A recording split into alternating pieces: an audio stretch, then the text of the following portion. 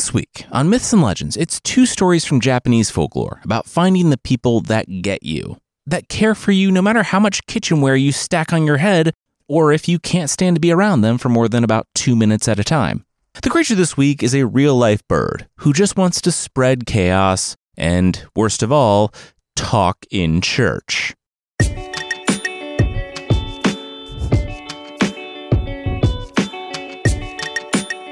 This is Myths and Legends, episode 354, Cursed.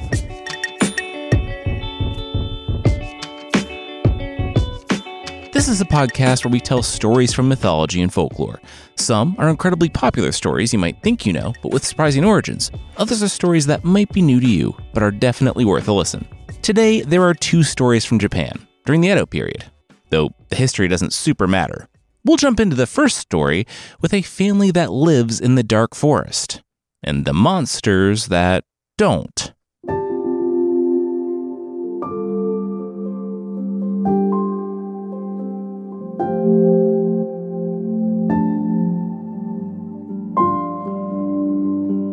The young woman's father staggered in. He fell through the door and hit the ground. The mother and daughter screamed and rushed to him. As the pool grew around his torso, well, they got me. The father gave them both a weak smile. Then he breathed his last. He was dead. The mother and daughter wept. The father was a warlock, or so the people said. The family of 3 lived outside of Kyoto. They lived where they were welcome, which was to say far, far away from people. In the forest with the foxes, the tanuki, the tengu that laughed and danced in the forest twice a month, and the fairies, whose children would play each morning before 7 a.m.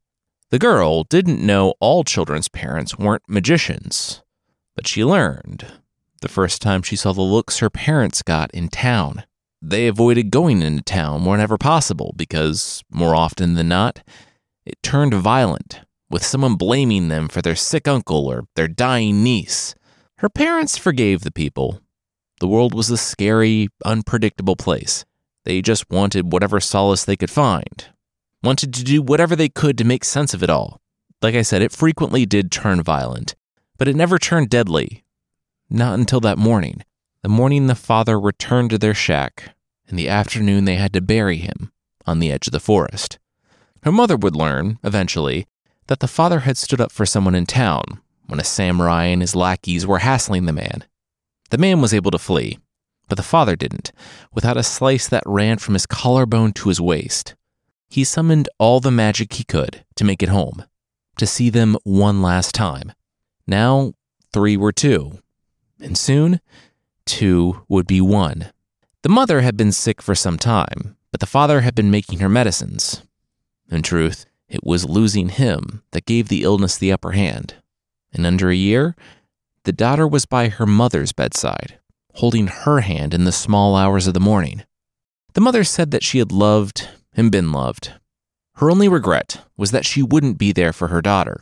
She winced as she rose and pointed off toward the table. The black rice bowl. Would the girl get it? The girl rose and brought it over, hefting it in her hands. Heavy. The mother said that it was bad for a poor girl to be pretty. If she was pretty and lonely and innocent, none but the gods would help her, and they had left this family a long time ago. She thought of a way, though. A difficult path, but not as hard as it could have been. The black bowl came to a rest over the girl's hair and eyes until her nose bumped against it. "Mom?" the girl said, and then her mother whispered something incomprehensible. The lights came on, and the bowl disappeared. At least, for the girl. The girl felt her head. What happened? She felt her face, or tried to, but the bowl stopped it. "It will save you from what's heavier to bear," the mother said. "You will not move it until the time comes." The girl nodded. "Yeah, okay." How would she know when the time came? The mother laid back. She would know. The mother exhaled. It was time. The sun hadn't yet warmed the window, and the mother's eyes found the darkness. It was still early. I haven't seen the fairy children for such a long time, the mother said. The girl understood. The mother rose slowly, her daughter helping to lift her under the arms. Staggering outside, the pair took a seat on the soft grass. The girl shifted her mother when the woman's head bonked the rice bowl, wanting to rest on the girl's shoulder, and soon they were sitting, mother and daughter. Before them, the fairy children ducked around mushrooms, laughing and playing hide and seek. The sun started to rise in the east. The mother sighed. It was all so beautiful. The girl looked over, and there was a smile on her mother's face. The mother died sometime before the sun came up. The girl buried her next to the father, on the edge of the forest.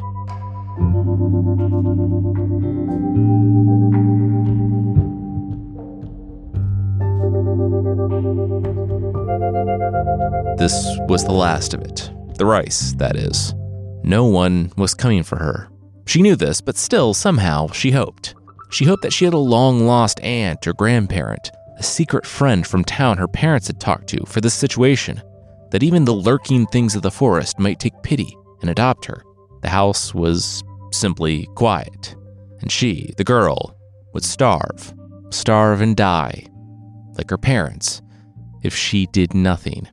Figuring it was better to journey on a full stomach than an empty one, she wrapped up the household gods in a kerchief, bound her sandals, and said goodbye to her mother and father, leaving when the sun was up the following morning. She thought leaving might be sad, but she was happy to go before such a warm, happy place became a tomb. Ugh, look at her, one woman, washing in the river, said to the other. The other gasped.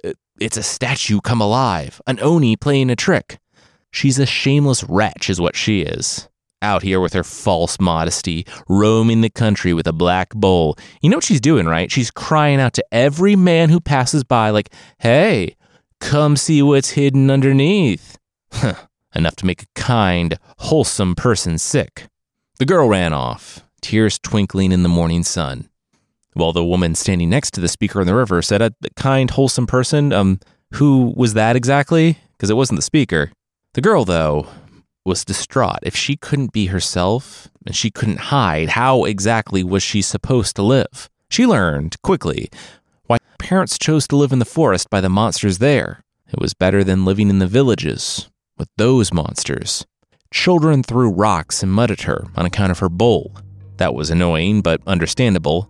The men who grabbed at her clothes and even the bowl, seeking to drag her away by force, were something else entirely.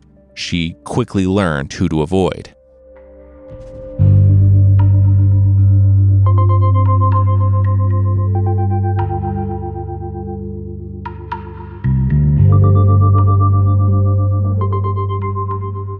Okay, I see from your resume that from, 1611 to 1614, you were employed at Woods, the interviewer said to the young woman. Is that like a cafe? Oh, no. I'm reading here that that's the Woods. You lived there. Oh, cool. Okay. The interviewer studied the bowl with a grimace, one that she thought was invisible for the young woman. I think we're going to go in a different direction, the interviewer said, filing the resume in the trash. Is it the bowl on my head? The girl asked, her voice rising to a panic. The interviewer's eyes glazed over for a brief moment. Employment law prohibited her from saying then she laughed. Just kidding. There's no employment law. Yes, it's the bowl. She hated it and she hated the young woman. Get out. The young woman explained to the merchant's security, as they were throwing her out of the building, that she couldn't remove the bowl. She had gotten it on the morning the fairy children were playing, but not when the Tengu had tea parties and she realized how that sounded. She hit the ground. Hard. They say you should dress for the job you want. If the young woman knew what job required you to wear a magic rice bowl over your head, she actually would have taken it, because after 3 more interviews that week, the young woman sat on the road, hitting the bowl against a rock, trying to break it. What are you doing? She heard. She looked up and saw the traveling musician. You wouldn't understand, the young woman said. The musician agreed. Yeah, that was probably true. Then he took out a pick and called out a "Oh, girl with the black bowl on your head, why do you sit weeping by the roadside?"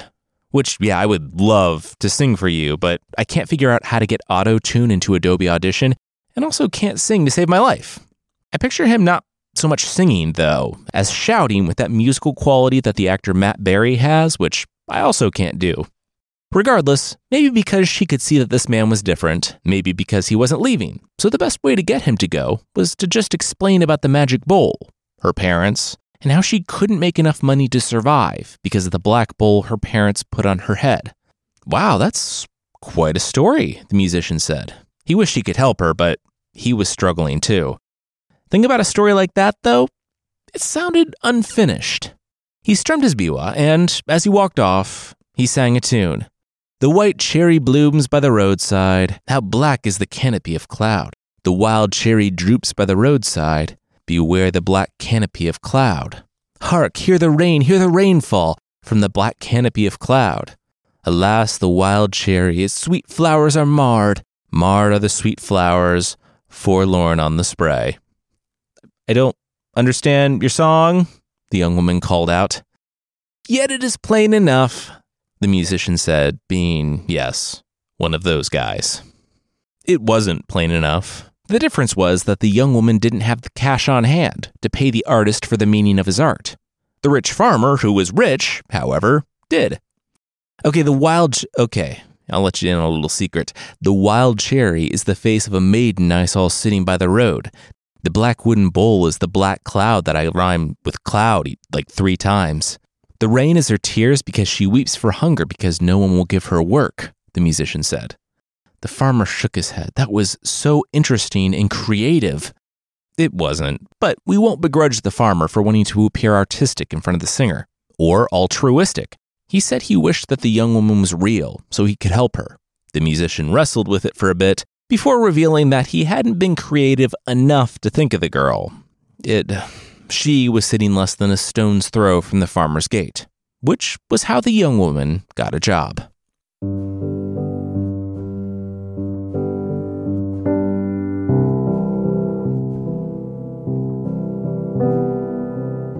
We'll see how this job changes her life, but that will be right after this. Fruits and veggies, that's where getting healthy starts. But you're supposed to have 5 servings of fruits and veggies. That's a lot. I like kale. I like broccoli. I don't like them that much. So what do you do when you're in that, I know what I should be eating, but I'm not eating it limbo? Well, a healthy diet makes for a strong foundation, and that's why Field of Greens by Brickhouse Nutrition has been such a solid addition to my routine. When I was looking into it, I immediately noticed that Field of Greens superfood powder is formulated by physicians and made in the U.S. because they care how the ingredients are grown. That's, of course, USDA organic fruits and vegetables, not extracts. And I think the closer we get to the source, the better. To the source and to the purpose. This is not an if it's green, throw it in kind of deal. Each superfood and veggie in Field of Greens was doctor selected for a specific benefit, like supporting your heart or lungs, your kidneys. Your metabolism too. These are just some of the highlights. We put a link in the show notes so you can see why we realized Field of Greens is different. And if you want to try it like us, I got you 15% off your first order and free rush shipping. Visit fieldofgreens.com and use promo code LEGENDS. That's promo code LEGENDS at fieldofgreens.com.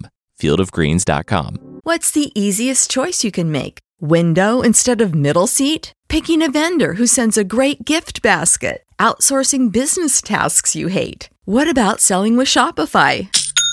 Whether you're selling a little or a lot, Shopify helps you do your thing, however you cha-ching. Shopify is the global commerce platform that helps you sell at every stage of your business. From the launch your online shop stage to the first real-life store stage, all the way to the did we just hit 1 million orders stage. Shopify's there to help you grow. Whether you're selling scented soap or offering outdoor outfits, Shopify helps you sell. Wherever and whatever you're selling, Shopify's got you covered. Sign up for a $1 per month trial period at shopify.com/try. Go to shopify.com/try now to grow your business, no matter what stage you're in. Shopify.com/try.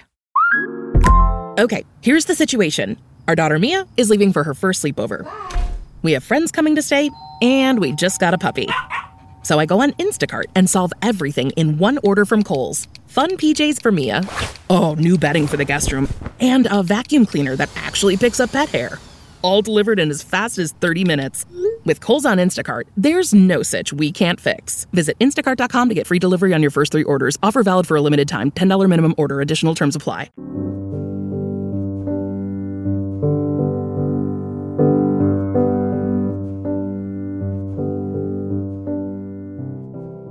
Two years later, he had to know.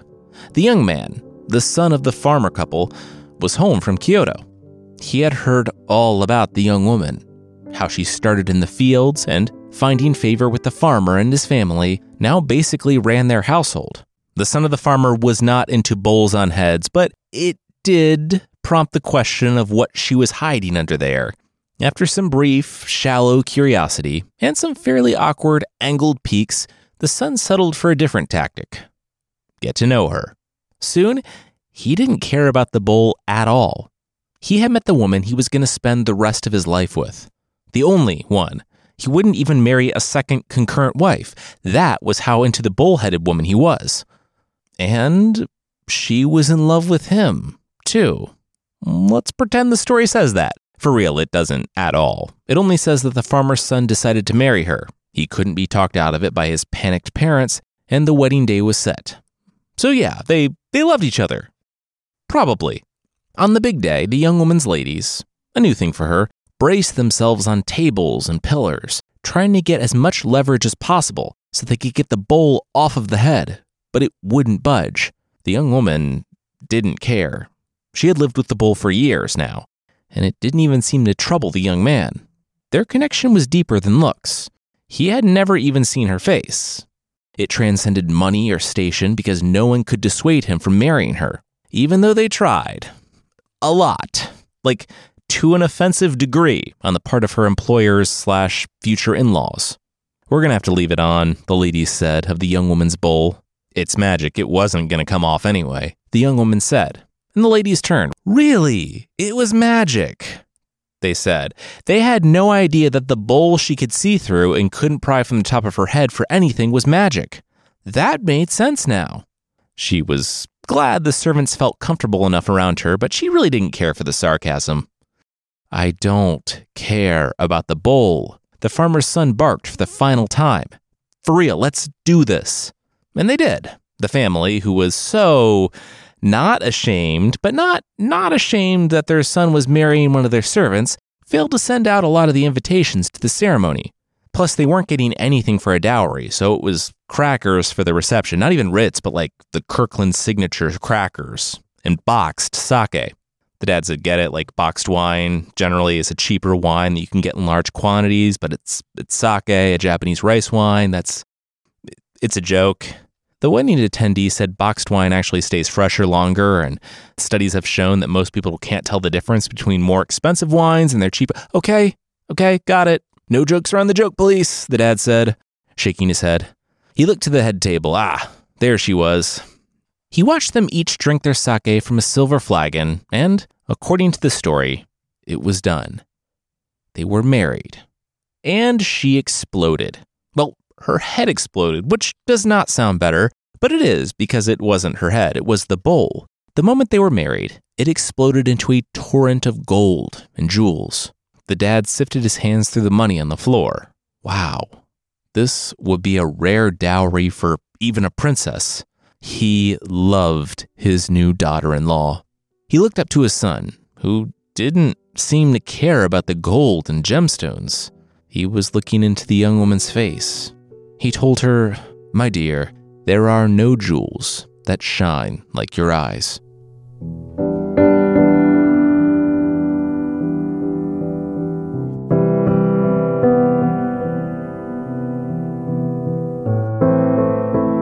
I like the story because the young woman starts in the dark forest, and her tale of danger and woe takes her through the world of the humans, which turn out to be worse to her than any of the Oni, Tengu, or fairies ever were. But she continues on, and partially because it was a good thing to do, partially because she literally had no choice, she didn't change herself to fit the world, but found the one person that accepted her for her.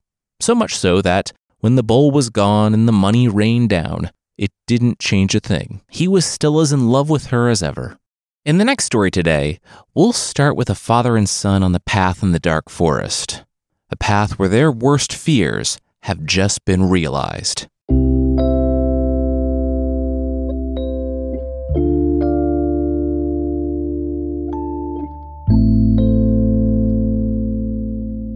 The father squinted at the road up ahead.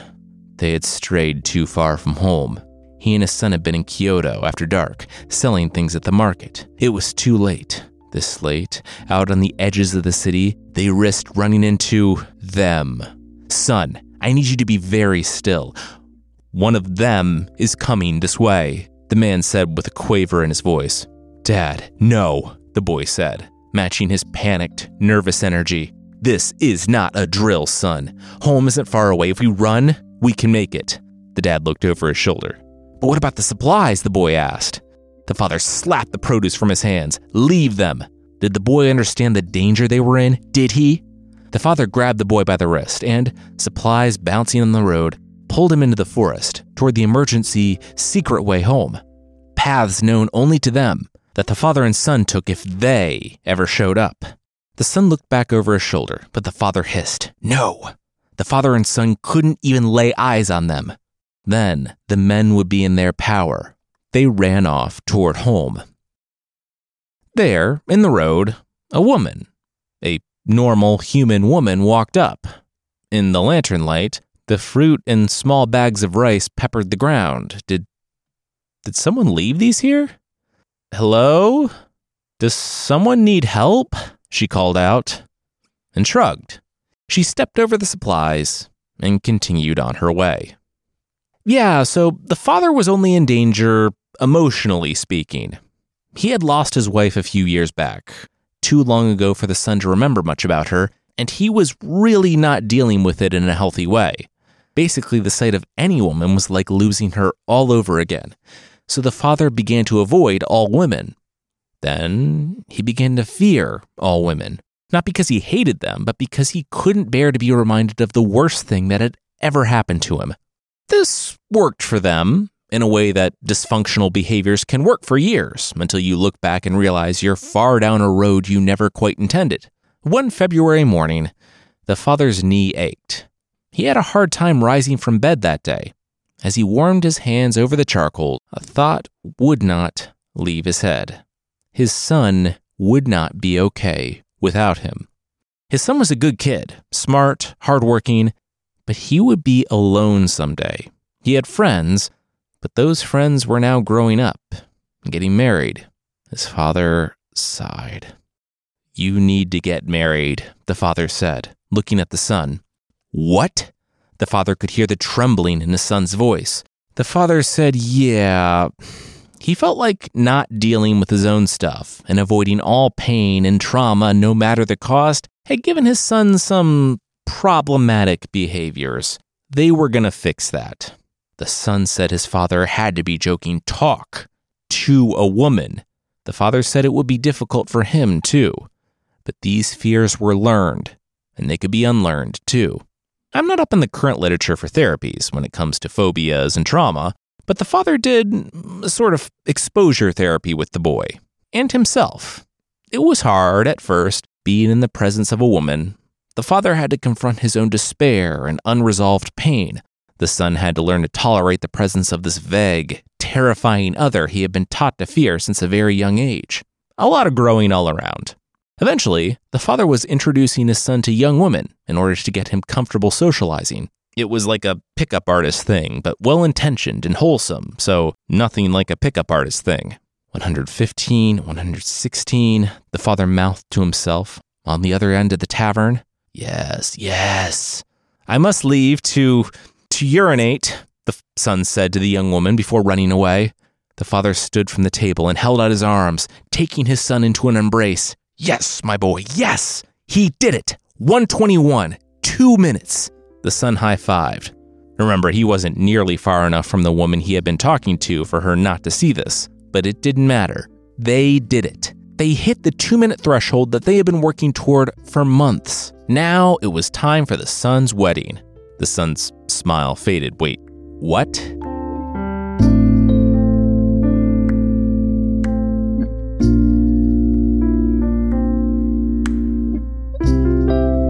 We'll jump back in on the son's totally cool and comfortable wedding day, but that will, once again, be right after this. Temple University is ranked among the top 50 public universities in the U.S. Through hands-on learning opportunities and world-class faculty, Temple students are prepared to soar in their careers. Schedule a campus tour today at admissions.temple.edu/visit. Get ahead of postage rate increases this year with Stamps.com. It's like your own personal post office. Sign up with promo code PROGRAM for a 4-week trial plus free postage and a free digital scale. No long-term commitments or contracts. That's Stamps.com, code PROGRAM. With LinkedIn Jobs, we tap into a network of more than 1 billion professionals to help you find quality professionals quickly and easily for any role you need. Marketing wizards? Found them. Software engineers? Found. That project manager I could never seem to hire? And found. LinkedIn Jobs quickly matches your roles with candidates with the right skills and experience. In fact, 86% of small businesses get a qualified candidate within 24 hours. Post your first job for free and get started at linkedin.com/spoken. That's linkedin.com/spoken. Terms and conditions apply.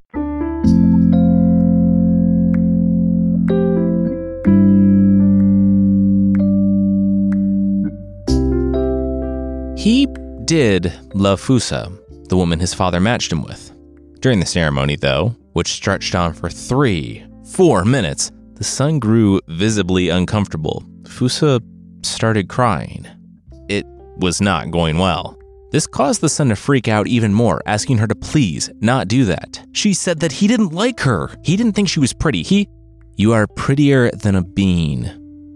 A bean flower. You are prettier than a hen in a barnyard or a carp in a pond, is a direct quote from one version. Fusa didn't think that she would ever see someone calling her prettier than a hen, fish, or bean to be much of a compliment, but she could see that he was trying. I want, most of all, for you to be happy, he said, and he meant it. It would take some work, but they would get there, together. And they did. Mostly. The story said he was still awkward, but it was cute awkward. They got along well, and then, a year after they married, tragedy struck. The young man's father died. It wasn't violent or something horrible. He was older, and he became sick, accepting that it was his time. If only the father could have convinced his son to accept that it was the father's time. Hey, so just wondering if you're gonna bathe this week? Fusa forced a smile as she found the son out by the family grave. She found him hugging the monument. She had not lost a parent, let alone both, and she likely knew that people grieved in their own ways. She had told the son that he could do what he needed, take all the time he needed. They didn't even have to work anymore. Part of the benefits of his rich father being a recluse for most of his life was that he didn't have the opportunity to spend money, so they got the estate and his vast fortune. Then Fusa's face lit up. Hey, what if you went to Kyoto? The son looked up. What? Why? She said, well, it was the capital after all. The tears that continued streaming down the stone showed her that he was not interested in patriotism. She said, okay, he could tell her about the latest fashions. That way she could make them all at home. No response. She said, well, it's what he and his father used to do, right? Go to Kyoto? They would go at night and be weird about it and all that, but still, that's something that they did. He looked up, taking her hands. Yes, he would. He embraced her and rushed off to pack for his journey.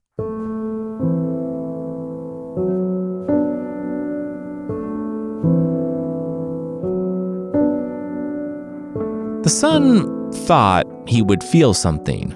The sun in the sky wasn't beautiful, it was hot. The birds chirping were grating and annoying. Any excitement he felt had melted into a blobby, unwieldy malaise.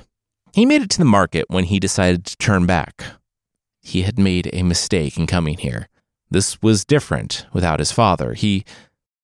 Turning around slowly, the son had to see what caught his eye. Who caught his eye? It was his father, there in the market.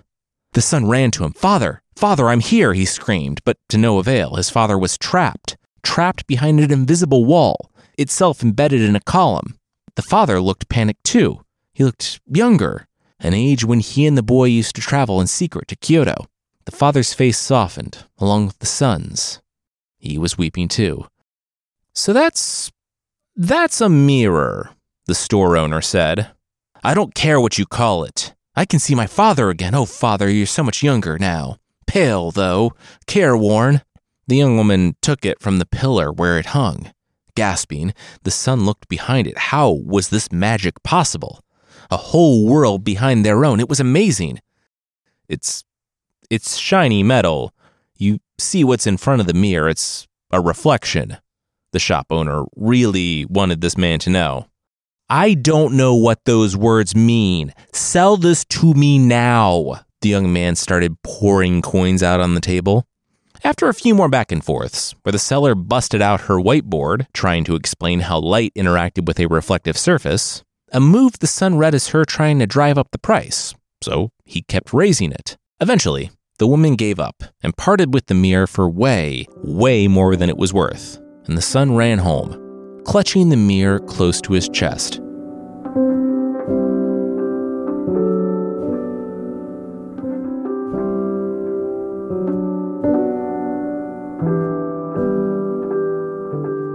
How was Kyoto? Fusa asked when the son arrived back home. Excellent, great, the son said. He will be over by the alcove.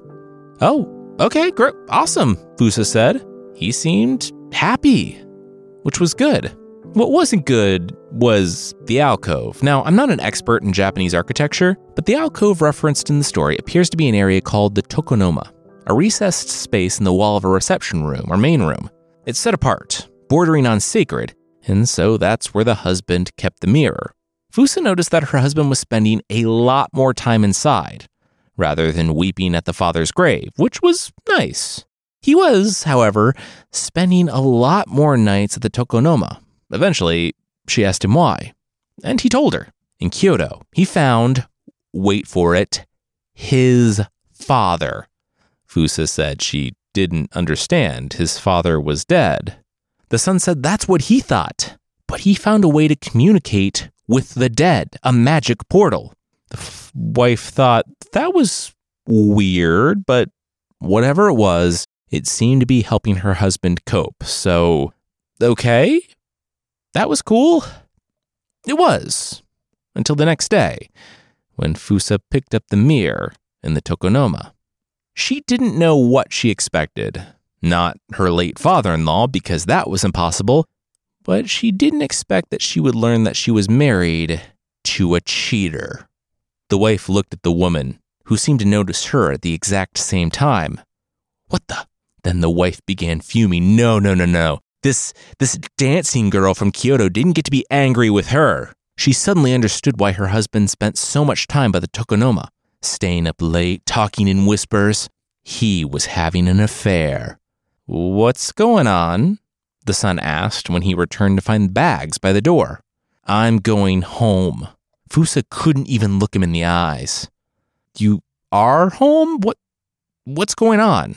Fusa said, what's going on? What's going on is that he was making up for lost time, wasn't he? All the time when he was a kid, all cloistered here. What's going on was he was cheating on her with some girl from Kyoto. He said he didn't know what Fusa was talking about, but she held up the mirror. She discovered this. The son looked. Oh, hi, Dad. His dad looked concerned, but also happy to see him. You liar. You dress her in my clothes, do her hair like mine? You should be ashamed, Fusa said. The son tried to explain to Fusa that it wasn't another woman. He didn't know how she had seen something different than him. Luckily, a servant had more insight than both of them. Knowing that something was driving the couple apart, and frankly, not wanting to serve only the son going through yet another grief spiral, the servant stole out and found the closest help he could, an abbess from a local temple, a Buddhist nun. She arrived before Fusa's parents had the chance to come get her. She entered the house to the couple refusing to speak to one another. Well, Fusa refusing to speak with the son, who was angry that she was sequestering his father. The abbess heard all about it from the son and looked at the mirror. Ah, she understood. She said if the pair didn't mind, she needed to take this magical device thing into another room and have a word with the people within. Fusa and the son agreed. 15 minutes later, the nun emerged. She had reached an agreement. She looked at the couple. There were multiple people in this thing. The son did speak with his father. The nun turned to the man. She said, as a nun, with her nun powers, she could speak beyond the reaches of the mirror. The father said it was time to let him go. The son's eyes began brimming with tears.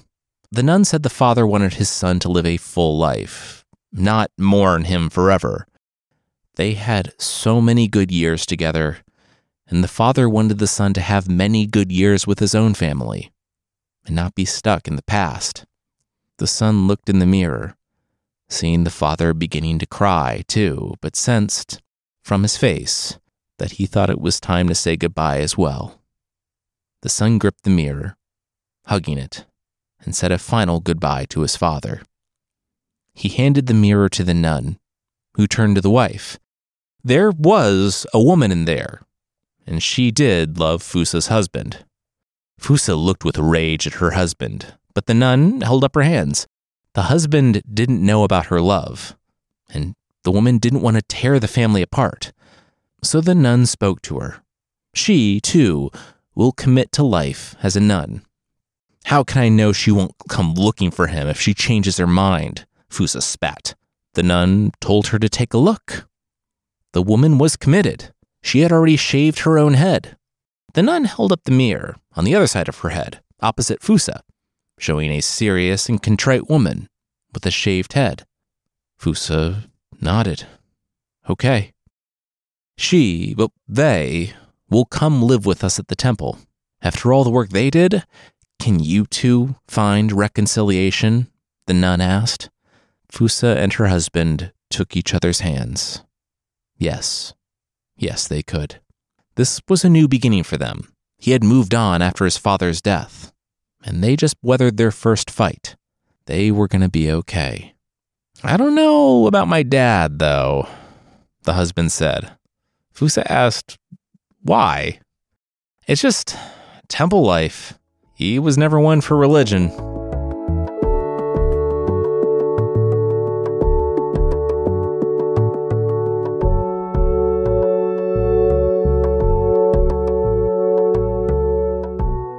I liked in the story how, in the end, the women used their own mistaken beliefs to help them to grow and heal. Next week, we're back in Greek myth with the stories of Ares. Maybe.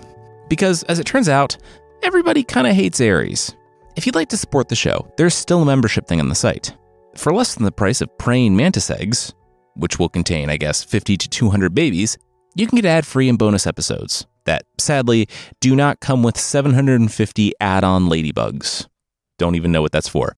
Check out mythpodcast.com/membership or find us on Apple Podcasts for more info on the membership.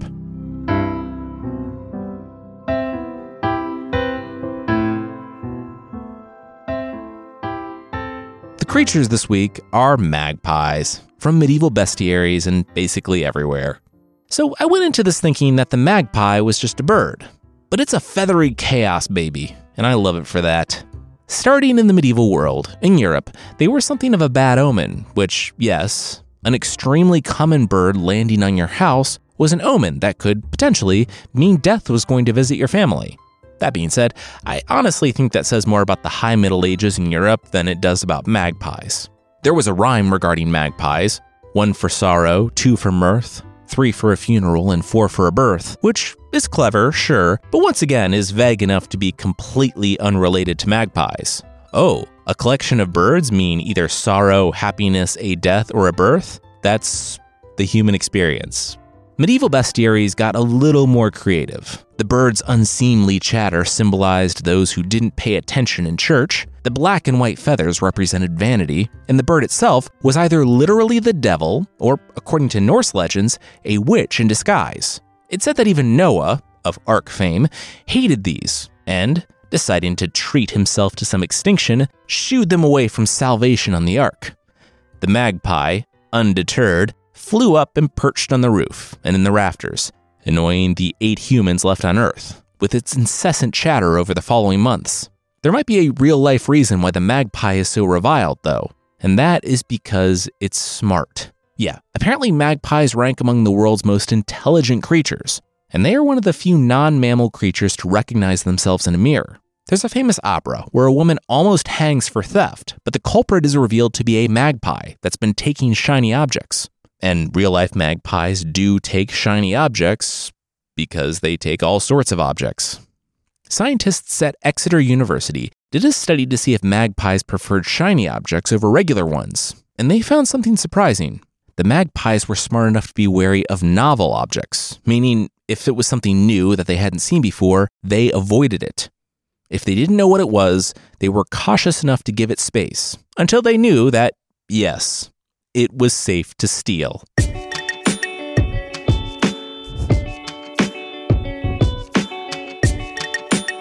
That's it for this week. Myths and Legends is by Jason and Carissa Weiser. Our theme song is by Broke for Free, and the Creature of the Week music is by Steve Combs. There are links to even more of the music we used in the show notes. Thank you so much for listening, and we'll see you next time.